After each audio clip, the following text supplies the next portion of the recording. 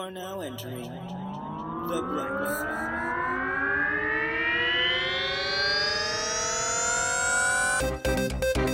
Your hosts are the intrepid and all-knowing Jason T. Gaffney and the insipid and unknowing Kevin Held. Join these two buddies as they explore history and find the bright side in shitty things. Hello, you're on The Bright Side with Kevin and Jason, your weekly comedy about tragedy. I'm your co-host, Kevin Held. And I am the other co-host, Jason T. Gaffney. Lately, we have been fairly weekly. We're doing pretty good. Pretty good. Yes. You know, mostly. We might have another hiatus coming up here in the winter months, perhaps, because... next week. Because, what?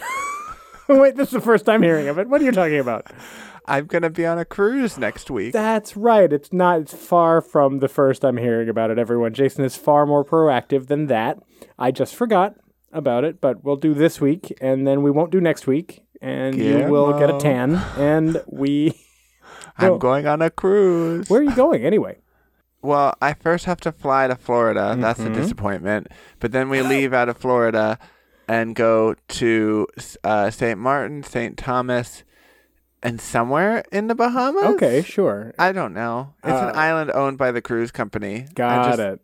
I just get on the boat and they take me where they want to go. The days at sea are the best days anyway, so who even cares where you really go? Yes. And what's the occasion? It is the wedding of friends, David and Jarrell. Aw, that's very sweet. Oh, that's a destination wedding. I love that. Well, you have a wonderful time on your vacation next week, but this week we will have a wonderful time doing this show that we love so much. I love it. That's a great idea. And you had a good Halloween? Yes, I dressed as Ted Lasso. I know. And my husband dressed as Roy Kent, and we sat in the house all day. Adorable. Did you get a lot of trick-or-treaters? Nope. We shut off the lights and said, fuck off. We're not letting little kids near us with their unvaccinated bodies right before we go on a cruise. Yeah, no, not right now. You're kind of deep in the quarantining mode for the cruise now. Okay, I can respect that. Next year, it's full-size candy bars, though, right? Yes, that's the plan. Okay, good. Well, cool. The Halloween on our end was a lot of fun. We helped with a fundraiser that my mother-in-law put on for her local neighborhood watch action committee. I love that. Yeah, I was bartending and wheeling and dealing, and yeah, we had a great time and raised a lot of money. And so how much money? Oh, cleared $2,500. Wow! So after expenses, so they did well. That's fantastic. Yeah, it was good. So we had a really nice time, and Nick was my bar back. So we did a little bar backing. Did you bareback your bar back? Maybe. Mazel tov. I might have barebacked my bar back Brokeback style. Maybe. It's a possibility. Honestly, half of our listeners just climaxed from that. So, well done. You're welcome to both of you. Do you want to talk about the bright spot? Yes. I actually really love this week's bright spot because it has to do with monarch butterflies. I love butterflies. Yes, I do too. And monarch butterflies are in danger right now. And as a population, they're really struggling. So when I saw this pop up today, I was really, really happy about it because it looks like right now they are starting to gather. The monarchs are starting to gather in their overwintering sites along the coast of California. Yeah. And this year's numbers are thousands of % higher than last year's numbers of the monarchs that have started to filter in to those sites. Yay! Oh, so I just found out that they do a count of the monarchs every year with hundreds of volunteer scientists that go to the sites that they go to and count them. I think it would be incredibly hard to count butterflies. They're moving. Our heroes. That sounds like a nightmare job. It does, but but they're all volunteer too. So it sounds... Two. No, wait. Damn it. One, two, three. Oh. Damn it. He moved. Can we get the smoky gas in here, please? What do they do to bees to calm them down? Bring that in, please. Smoke, yeah. At the Pacific Grove overwintering site this year, October 16th, 1,300 monarchs were counted, and this isn't yet the official count, and there's still more coming in. Last year, there were none recorded at that site. And then the one that's near and dear to my heart is the Pismo State Beach Monarch Butterfly Grove, because it's really close to where my family lives. So I've visited there many times. Last year, they counted 300 butterflies there. And when you go there, it's eucalyptus trees just filled with butterflies on good years. This year, 8,000 so far. Wow. Yeah. So, and they haven't even started the official count, which is starting around Thanksgiving. It's going to be the 25th annual Western Monarch Thanksgiving Count. That's its official name. I didn't know they did that, but they do it every year. Did they do it on Thanksgiving? No, it's going to start around November 13th, but they have to go for a few weeks because they motherfuckers move. And everybody wants to be back by by Thanksgiving, so. Oh, I was thinking this is a great excuse to be like, sorry, I can't make it to Thanksgiving. I'm counting butterflies. Yeah, so that is what we have for the bright spot because, it's a struggling population and it's not every day you get to see endangered species really thriving and doing well. So I like to highlight that as a bright spot because it's very important and it's very rare, unfortunately. So it's really awesome because have you ever been to one of those monarch groves? If you count the time that the giant swarm of butterflies passed my house, I do not count that. Well, that was basically like it was hours of nonstop butterflies. Wow. Do you not remember this? No, I remember that happened, but I wasn't there. Oh, well, my parents were here at that time as well, and we walked outside and I was like, this is unusual. I was like, had this always been here? Well, the groves, like the overwintering sites, are very cool to go to because you can totally visit them, and it's wonderful to do because you feel like it's a totally different world, and they're just hovering around your head, and there are just thousands of them in the trees, and it's calm too because they're staying there. They're not like moving on to wherever, and they're not all flying away, and it's not a swarm. Oh, that's how they count them. Yeah, and they stay generally there, but they do fly around. Quick, get the really, really, really delicate net and throw it over this tree so they can't move. Exactly.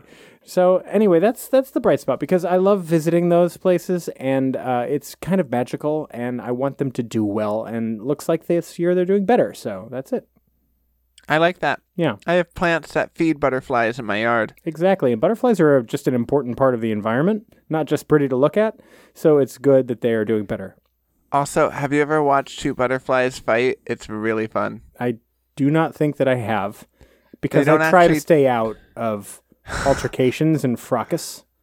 They don't actually fight each other with physical touch. They have no, they do fly-offs. They really do. They're so delicate that if they hit each other, they would die. I would think they'd just troll each other's Instagrams. Kill yourself. Oh, you think butterfly? Butter stank. Butter face, more like it. It's an insect face. It's the same as yours. All right, so that's what I have for a bright spot. Now, how are you going to... See, I'm doing well this week. I'm in a good mood. So how are you going to ruin that for me, Jason? It's not going to be as ruiny as you think. Okay. You say that now. I'm still not convinced. That's fair. Okay, we'll talk again in an hour and we'll see. DNA. Yes, I have plenty of that. Plenty to spare. Science. Okay. Sexism. Oh dear. That took a dark, dark, sad turn right there at the end. Are we talking about sexism in science? That's pretty close. Okay. We're actually going to talk about Dr. Rosalind Franklin. Okay. And how she is basically the woman behind why we know that DNA is a double helix. Oh. And the structure of it, and how she wasn't fully recognized for her amazing work. Okay. Yeah, fantastic. So you're living up to your promise from last week because there was so much horrible sexism in the balloon episode. Women did so badly that we're trying to make up, that we, two men, are trying to make up for it by being nice to a woman this week. So you're welcome, women. She was born in 1920 in Notting Hill, London, England. She was just a tiny girl standing in front of a hill of some kind, asking to be recognized for the gifts of her mind. I'm just a baby. Lying here in my crib in front of a bunch of misogynistic men. Asking for recognition. Or milk, whatever you have. Or milk. God damn. I'm just a baby. Because she's British. She's not Southern. Was that British? Okay. I'm just a baby. Oh, she was Julia Child? She was the child version of Julia Child. Oh, the chicken's on the floor.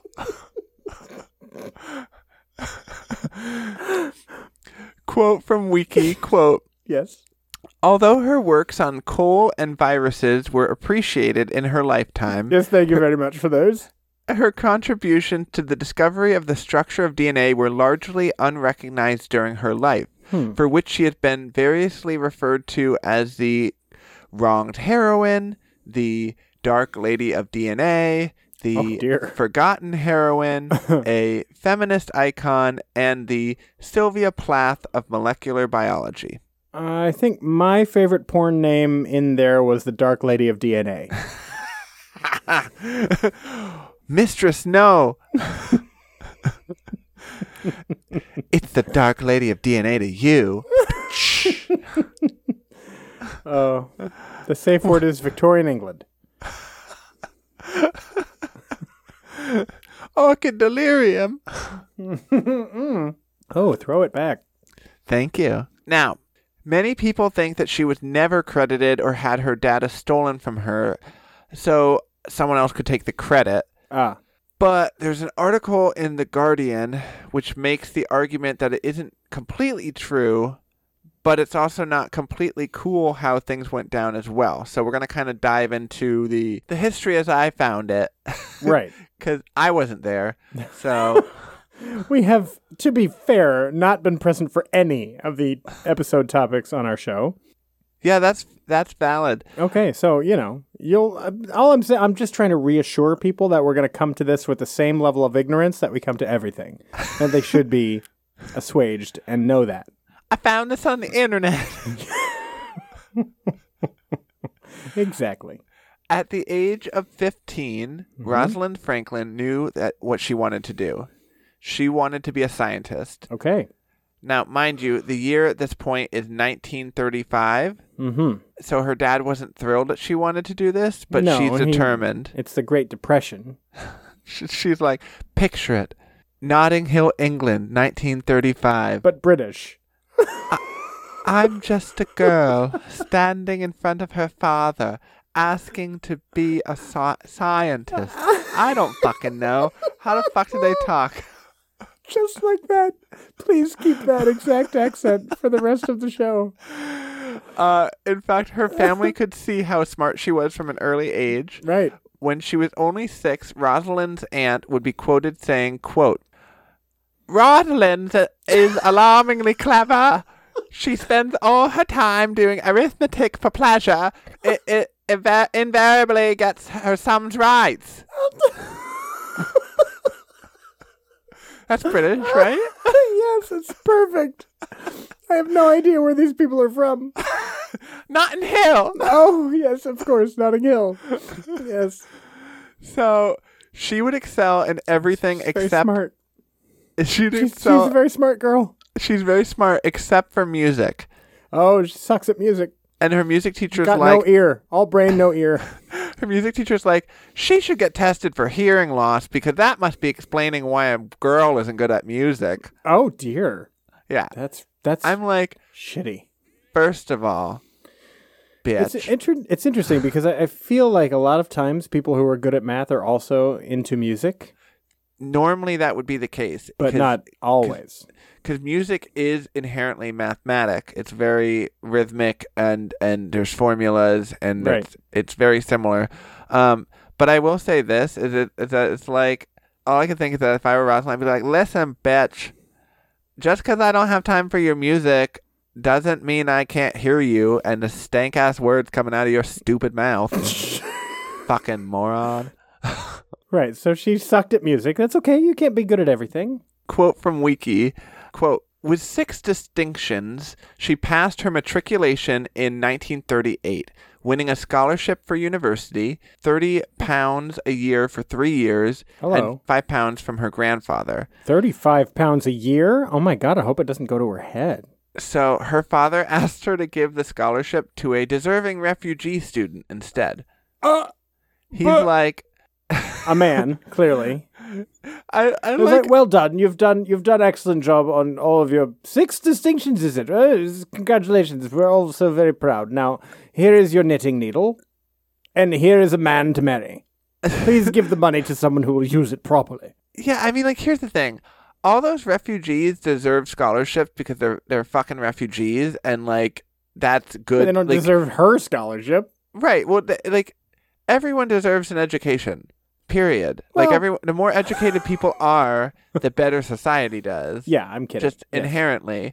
And I'm just like, listen, Dad, you're going to need to fuck right off. Well, yes. Back to ye old Merry England. Mm-hmm. Although in Merry England, if he fucked right off to Merry England, he would not change his mind.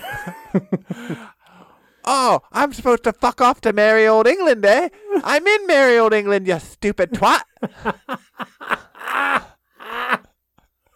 I've gone back 200 years and now we can behead them.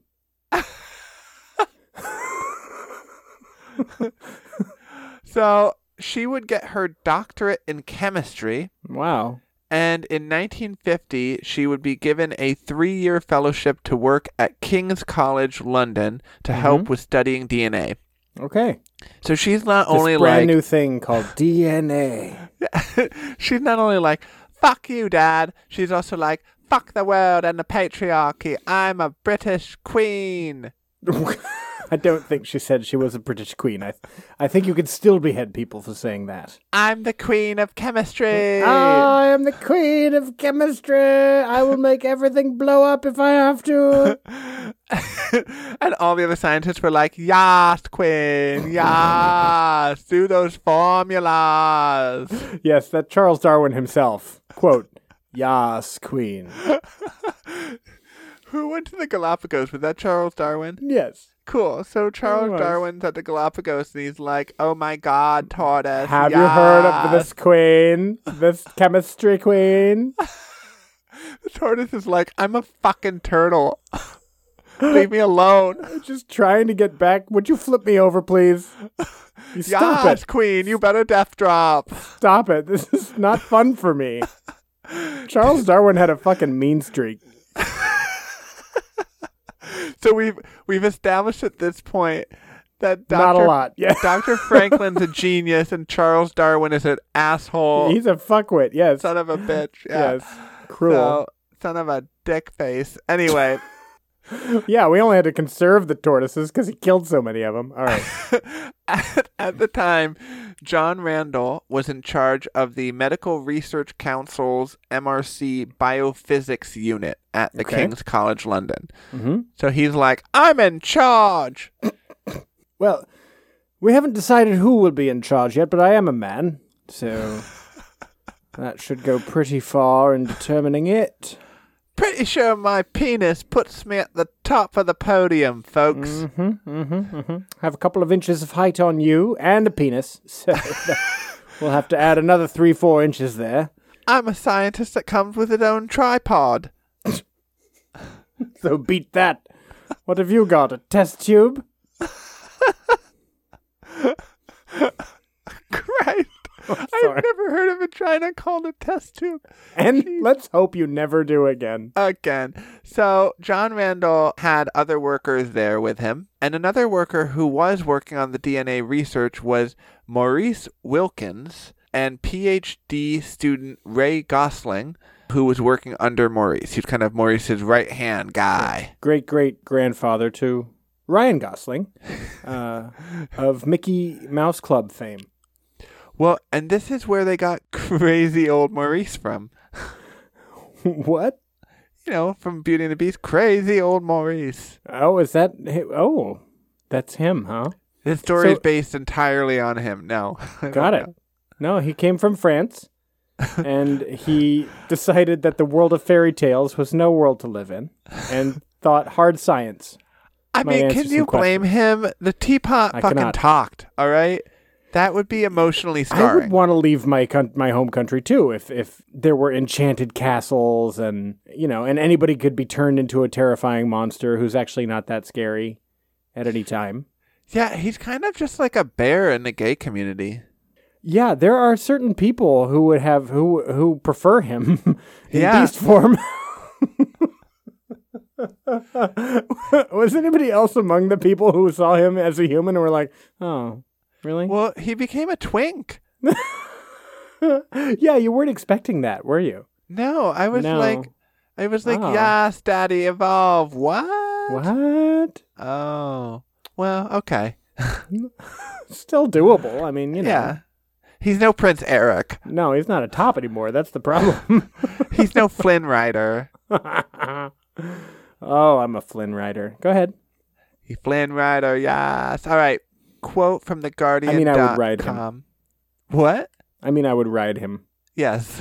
Yes. Okay, you know that. You knew I meant that. This is a factual statement. Okay. Quote, Franklin, an expert in X-ray crystallography. Oh, shit. Wow. Had been recruited to King's in late 1950. Wilkins expected she would work with him, but the head of King's Group, John Randall, led her to believe she would be independent. Okay.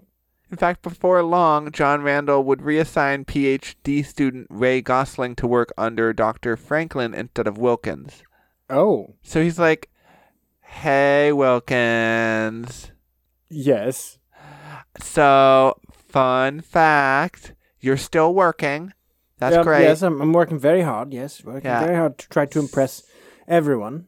And manage people. Yes. It seems like you're doing great, and you don't necessarily need PhD student Ray Gosling anymore. So I'm going to take that person and reassign him under Dr. Franklin. I've absolutely been using him to the max, 50-hour weeks. Every week.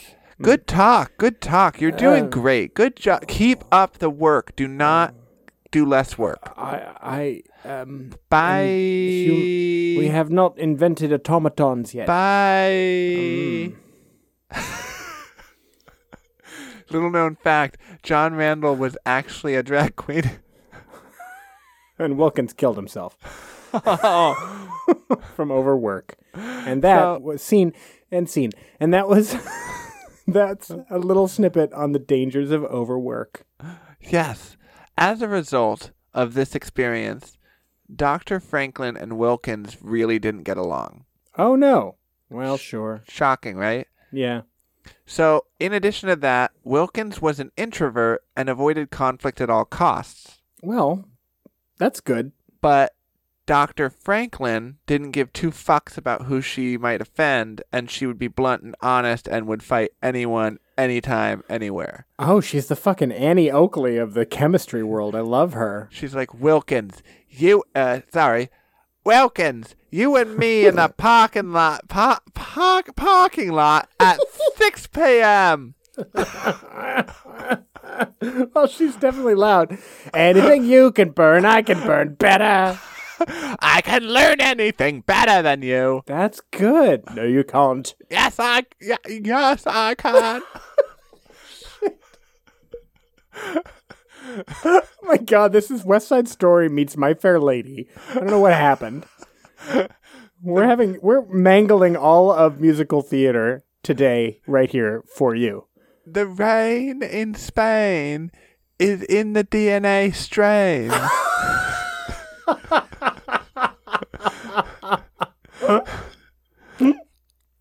I'm very happy to have heard that first. Quote from Dr. Franklin's friend Norma Sutherland. Okay. Quote, her manner was brusque and at times confrontational. She aroused quite a lot of hostility among the people she talked to, and she seemed quite insensitive to this. Well, all right, so she was not too interested in making a lot of friends, and you're killing it. You're absolutely killing it. Here's the thing. Yes. I like to believe that Dr. Franklin had friends from all classes. So Okay, sure. Norma was perhaps not upper crust. I can't confirm this or deny it. I can neither confirm nor deny. No comment. Sure. Yeah, but she didn't seem to give two shits, really, about your status, which I like about her very much. Yeah. So let's learn about some other scientists who were doing research on DNA at the same time as these two lovely scientists who were button-heads. Okay. Wow, that's... Button-heads. Button? They're button-heads, They're butting heads. Oh, okay. I thought you said... Button-heads. I thought you said they were button heads, and I'm like, what is a button head? They were button heads, didn't you know? Okay. I was going to let it go. Listen, you go to merry old England, everyone's a button head. Okay. I'm seriously just watching the show today. I think I just offended an entire nation. Well, I mean, it wouldn't be a show without that. So, all right. Some of the other scientists were Jim Watson and Francis Crick. The two of them were working at the University of Cambridge. I've heard of Watson and Crick. They have been... No, I'm serious. I've heard of Watson and Crick. Didn't they get the Nobel Prize for discovering DNA? We will get there. I'm sorry. I know things about people sometimes. We will get there. Spoiler alert, they got the Nobel Prize for learning about... for discovering DNA, but possibly they didn't totally discover it all alone. So at this time... I won't be silenced!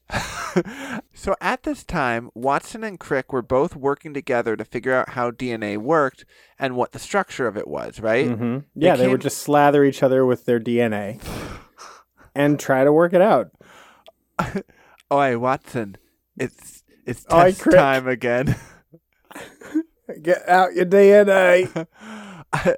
I've got out my Crick stick. Oh, and I have my Watson buttocks. Watson wonton. No, my Watson buttocks for you, for your Crick stick. I don't think you should call your DNA a toxin. It's not very exciting. My buttocks. It's my buttocks in. Oh. So you can put your Crick stick in the buttocks. I get it now, Watson. Right, cheerio. Yes. Cheeks up, here we go. So, oh dear, it's experimenting time. Oh, it's tighter than I remembered last experiment. Have you been doing those experimental exercises? Yes, there's a brand new Austrian fellow named Kegel. I've learned quite a bit from. Ah, yes, Dr. Kegel. Dr. He Kegel, had fun yes. with my Crick stick as well. Oh, you know him. It's great. We should all get together. They came up with a theory that that the DNA had 3 strands that work together. Oh. They're like, it's like a witch's coven. Why didn't they just look at it? A theory? So they don't still have microscopes that can look down small enough to see DNA. Is that right? At this point. Okay. So they're theorizing that there's 3 helixes. Yeah. Keep in mind, this is 1952. Sure. Okay. I think they're idiots, but sure. Okay. So their theory would be shown to the folks at King's College, and Dr. Franklin... I don't know why I said it like that. Franklin! I'm Dr. Franklin. She's just a girl standing in front of a boy, wondering if he will give her the Nobel Prize. Silly wabbit. DNA is for scientists. DNA is for everyone. So they show it to Dr. Franklin, and she's like, "You're wrong. Next." Oh, thank you, next. And they were like, hold up, Oriana. They're like, there's 3 fucking strands, okay? So they're like, wah, wah, I guess back to the drawing board. Maybe it's more. No, they didn't think wow. Well, they were like, it's got to be 3, but they're trying to figure it out. Okay. So if that wasn't bad enough, after Dr. Franklin was like, you suck, then they went back and their boss, the boss of Watson and Crick, was Sir Lawrence Bragg. Okay. And And he ordered them to stop their work since they were pissing people off at King's. I heard you made my Dr. Franklin mad. You are no longer able to have a lab. I'm taking it away. Oh, no lab for you. How will I test my DNA? You'll just have to do it at home like the rest of us do. In a sock. God damn it, Crick and Watson. Everyone knows you have one sock to wear and one sock to fuck. Wow. But 2 feet. Can't I have a third sock? That's actually how we got the 3-strand theory. Get out. No one can do with just 2 socks. Get out of my office. How would you fuck one? Unhand me, you brute. So, a year later in 1953, American Linus Pauling was like, I'm gonna figure out DNA. Mm-hmm. And Sir Lawrence Bragg was like, I know I told you to stop because the people at King's are working on it and they're close, but like, I'd rather a Brit figure it out than a damn Yankee. Sure. So they were like, no lab for you. Stick a feather in this cap. Everyone except for this group over here, stop working on DNA. Stop it. We haven't had a single aviation milestone since 1864. We need this. We need something. The British population morale is flagging, and it's going to take perhaps a world war to pick us up again. So, at this time, this is after the 2 world wars. I know, but they did so well in the second one that they're at risk of starting World War III in order just to cheer themselves up again. At this time, Dr. Franklin was like, I need to leave this toxic work environment.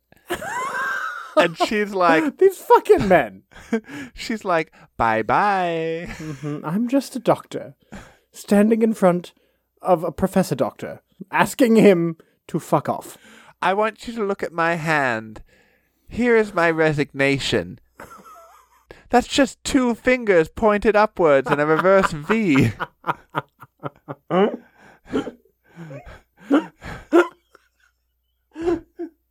Okay, I get it now. So that means fuck you in England. Yeah. So we know things. She's about to leave, right? But she had just taken an infamous X-ray photo called Photo 51.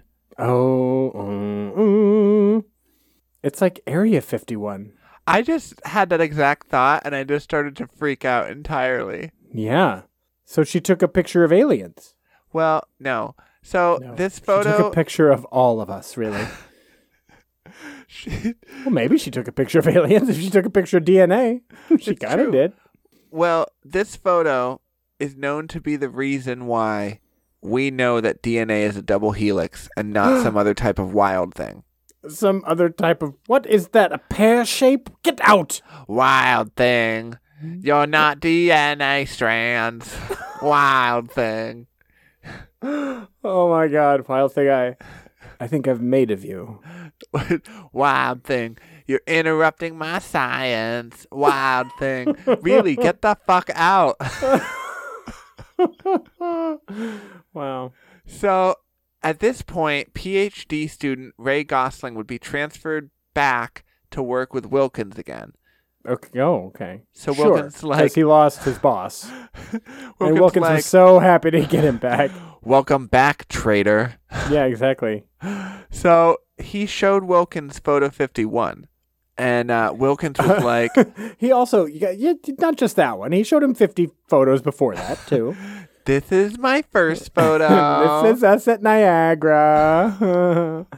Look. And this is us in front of the biggest ball of yarn. Look, I'm a fun beach lady, and Dr. Franklin's a macho man. Isn't that ridiculous? Sorry, this one's really blurry. Sorry. And this one was of the prettiest clouds. Aren't they pretty? So Wilkins saw the photo and was like, holy fucking shit. Yes. Fuck, oi. He's Roy Kent now. Sure. He got super low class all of a sudden. At this point, Watson happened to be visiting King's, and Wilkins ran the photo right over to Watson and was like, Watson, look at this. And Watson You have to look at this fucking shit. Yeah, Watson was like, holy fucking shit. Yeah. So they're just like fucking and shitting everywhere. Heads exploding, DNA fucking everywhere. Watson would be quoted saying, quote, my mouth fell open and my pulse began to race. And my crick stick fell right into it. Crick was such a pervert. God. So that photo actually wasn't enough for the proof they needed, but it did tip them off. Sure. I mean, I assume that's true. I've never seen the photo myself. I have. It's pretty fucking cool. I'm going to look it up right now. Hold on. Oh. Okay. So it's like X marks the spot, kind of. Yeah. Okay. So, quote from theguardian.com, quote, what Watson and Crick needed was far more than the idea of a helix. They needed precise observation from X-ray crystallography. Those numbers were unwittingly provided by Franklin herself, included in a brief informal report that was given to Max Perutz of Cambridge University. So she not only took the photo that led them in the direction of that it had two helixes, but she also provided the data on this crystal ball gazing thing that they were doing. So that they needed to prove it. Yeah, so eventually but she didn't discover it or anything. So Sir Lawrence Bragg would give that report to Watson and Crick, and then Crick could do the quick math because he's like, now he gets it. And he Crick figured was quick. out. We knew that about him. Crick works quick with his crick stick. Yes. Which is his dick. Would you like a quick crick stick quickie? Would I? So and how? Now this is where things get wacky for me in this Guardian article, okay? So the article suggests that what they did was not super cool since they got the data from not super cool sources. And even though it wasn't confidential, it wasn't great how they got the data. But also, they didn't ask for her permission to work on her work, but they were super fucking excited with what they saw from her work. So they're like, we've got to do this work. Oh. So then the article goes on to say that they think the guys would have done the same thing if it had been Wilkins who if it was Wilkins who found all this and not Dr. Franklin.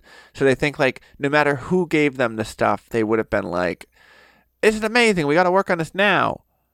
Okay. So that makes sense, sort of? Yeah, yes, it does. But, I mean, they also should have, cleared it with they should have brought the person who actually just, did the discoveries and, and had the basic math, for them. Yeah, they should have brought that person in. It should have been Crick, Watson, and Franklin, Right. So what's extra wild is that in 1951, Dr. Franklin had actually been giving a seminar at King's about this very subject and the numbers that she found and all of that shit. And Watson was in the audience. But instead of listening to her with intent and seriously gathering the information that he needed and that he got in this article, he was more focused on what she was wearing. And so he didn't really pay attention to her. You're kidding. He was in a lecture with her 2 years prior where he could have gotten all of that information. And solved it then. And didn't notice it, though, because her dress was a little above the ankle. Whatever the problem was. Because she was a tease, sure. So, to me, that feels a little bit like, I'm not listening to you because you're a woman.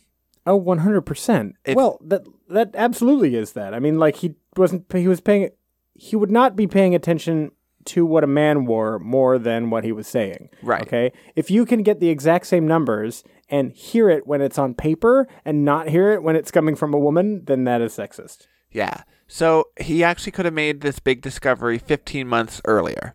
Right.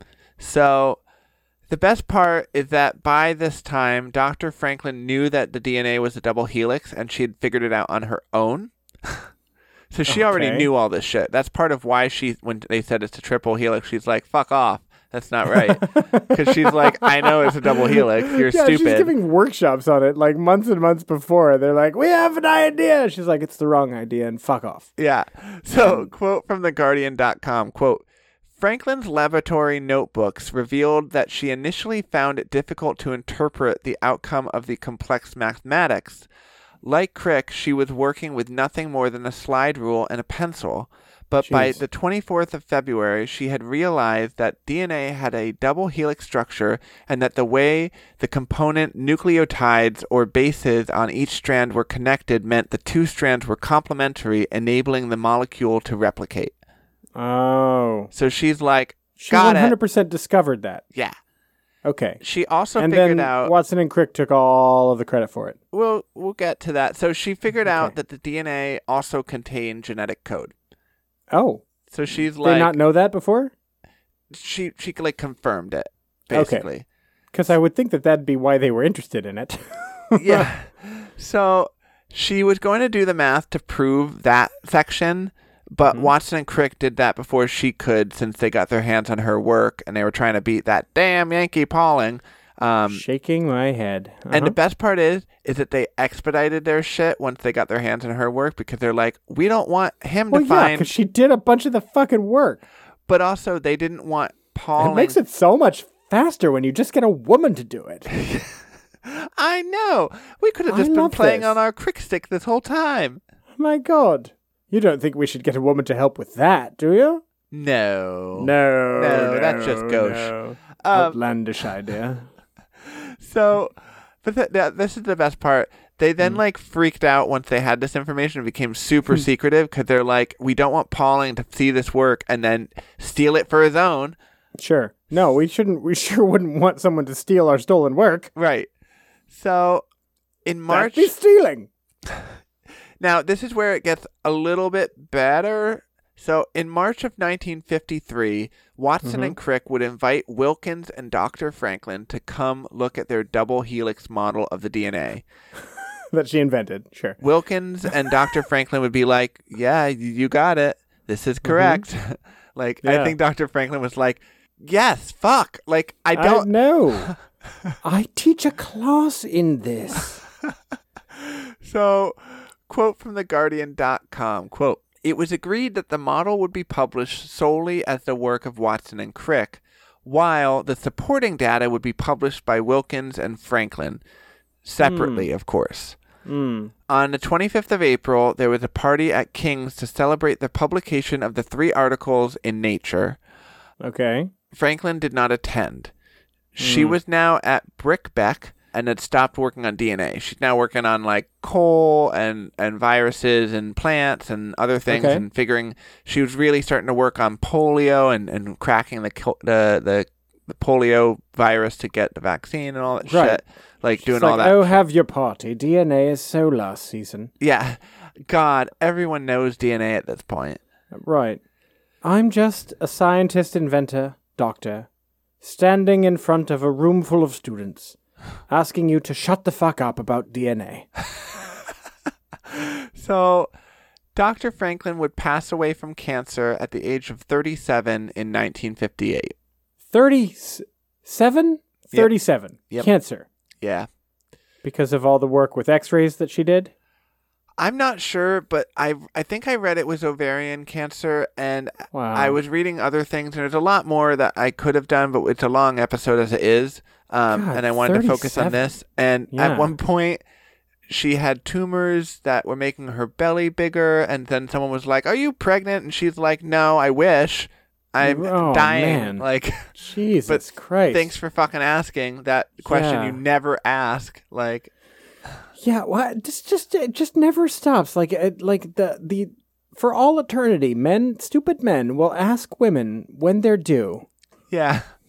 So, 4 years later, Watson, Crick, and Wilkins would all receive Nobel Prizes for their work on DNA. Wow. The fact that they didn't give her the award posthumously at the same time is a problem, and I'm not sure if the Nobel Prize Committee has rectified that. So, well, they can't. They can't. The Nobel Prize is never given to someone posthumously. Never. So that's the whole thing about the Nobel Prize. You have to be alive? You have to be alive to receive it, yeah. Then they are stupid, and they have rewarded these guys and erased a woman from this part of history.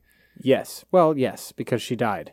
I'm of the mind. I mean, I don't know enough about this, obviously, but like, it seems to me super possible that she could have won it if she had been alive, but they don't award posthumous Nobels. What they should do, I mean, honestly, like if someone deserves an award but they die before they could get it, what they should do is set up a, like, I know that you're supposed to get money to do research and all that shit. Then like set up a fucking foundation to get more women scientists. Like That's a good idea. Use your fucking, like, make this right by doing that. Honor her and give and start awarding shit posthumously, because like there's a lot of people who are not white guys who are doing very hard work, and then they often die earlier because they're not white guys and they don't have the privilege, and then they don't. It's stupid. Anyway, yeah, and this is coming from two white guys, so we're not kidding. You're so dumb. You know what? I have to take that seriously because you're a white guy, so that hurt me very deeply. I think you'll survive. You're going to forget that I said anything in 5 minutes anyway and just assume that I said you're amazing because you're a white guy. I'm amazing? Thank you. I'm sorry, I just heard the last part. Go ahead. Okay, what is the bright side? Oh, well, geez, she's dead with no Nobel. That's not a bright side. I know. Oh. So that's what I'm saying. I thought you said that was the bright side. No. I was like... I'm saying it's hard to... I'm just an asshole. I'm just an asshole. Sitting in front of another asshole. Standing in front of a dick asking, why aren't you inside? So, you know what? My point was that it got real dark there right at the end. So I need a bright side. You tell me. Well, first, she helped make the world a better place, and her work helped scientists all over the world and not just the DNA work, but the carbon work. I think that the carbon work she did led to figuring out gas masks. Oh, wow. Like the way that the carbon is porous and all that shit and how it can absorb stuff. And I see. And she did stuff with like... She helped, like, I think it's tobacco mosaic virus or something like that. There was, like, a virus in tobacco plants, and she helped. I think it's basically safe to say that, like, the work that she did in her very much too short life has probably inspired science that has improved the lives of hundreds of thousands, if not millions, of citizens of the planet. And so that's quite a life to have led. I actually think it probably led to billions of people saved over the years just because of what she did. But yeah, that was another one. If we didn't know about DNA, none of us would even be here. We couldn't even... I mean, we're made of DNA. She discovered it. So there were no people. That's my point. There were no people before her. So you tell me who's more important. Exactly. There were no people until she lived a life and figured out that there were people. That's right. Made up of DNA that she discovered. The other thing, it wasn't there before she discovered it. That's my whole point. The other thing is that she is still an inspiration even after death. And more people are learning about her. I actually would fucking love if they made a movie on this to really highlight her past. I too. I would love to see a movie of this as well. I would go to see that movie. Are you listening, Hollywood? Jason and I are your first 2 tickets sold. Is anybody there? Does anybody Is this Hamilton care? again? No, this is 1776. Jesus Christ. 1776. Is that Hamilton? Yes, I got you with one. Yes, that is Hamilton. That's our show. Thanks for listening, everybody. We won't see you next week because Jason will be getting a tan. But then we'll be back after that. We'll be avoiding the sun. Well, on a you boat can't help but get a tan in the Caribbean, man. I'm going to be there and be like, I am covered in zinc. I'm just a ball of zinc. Standing in front of my husband, who is naturally swarthy. Asking him to please pass the zinc. Zinc me, daddy. Oh, God. So thank you for this topic, and everybody, thanks for listening. We'll be back, sometime.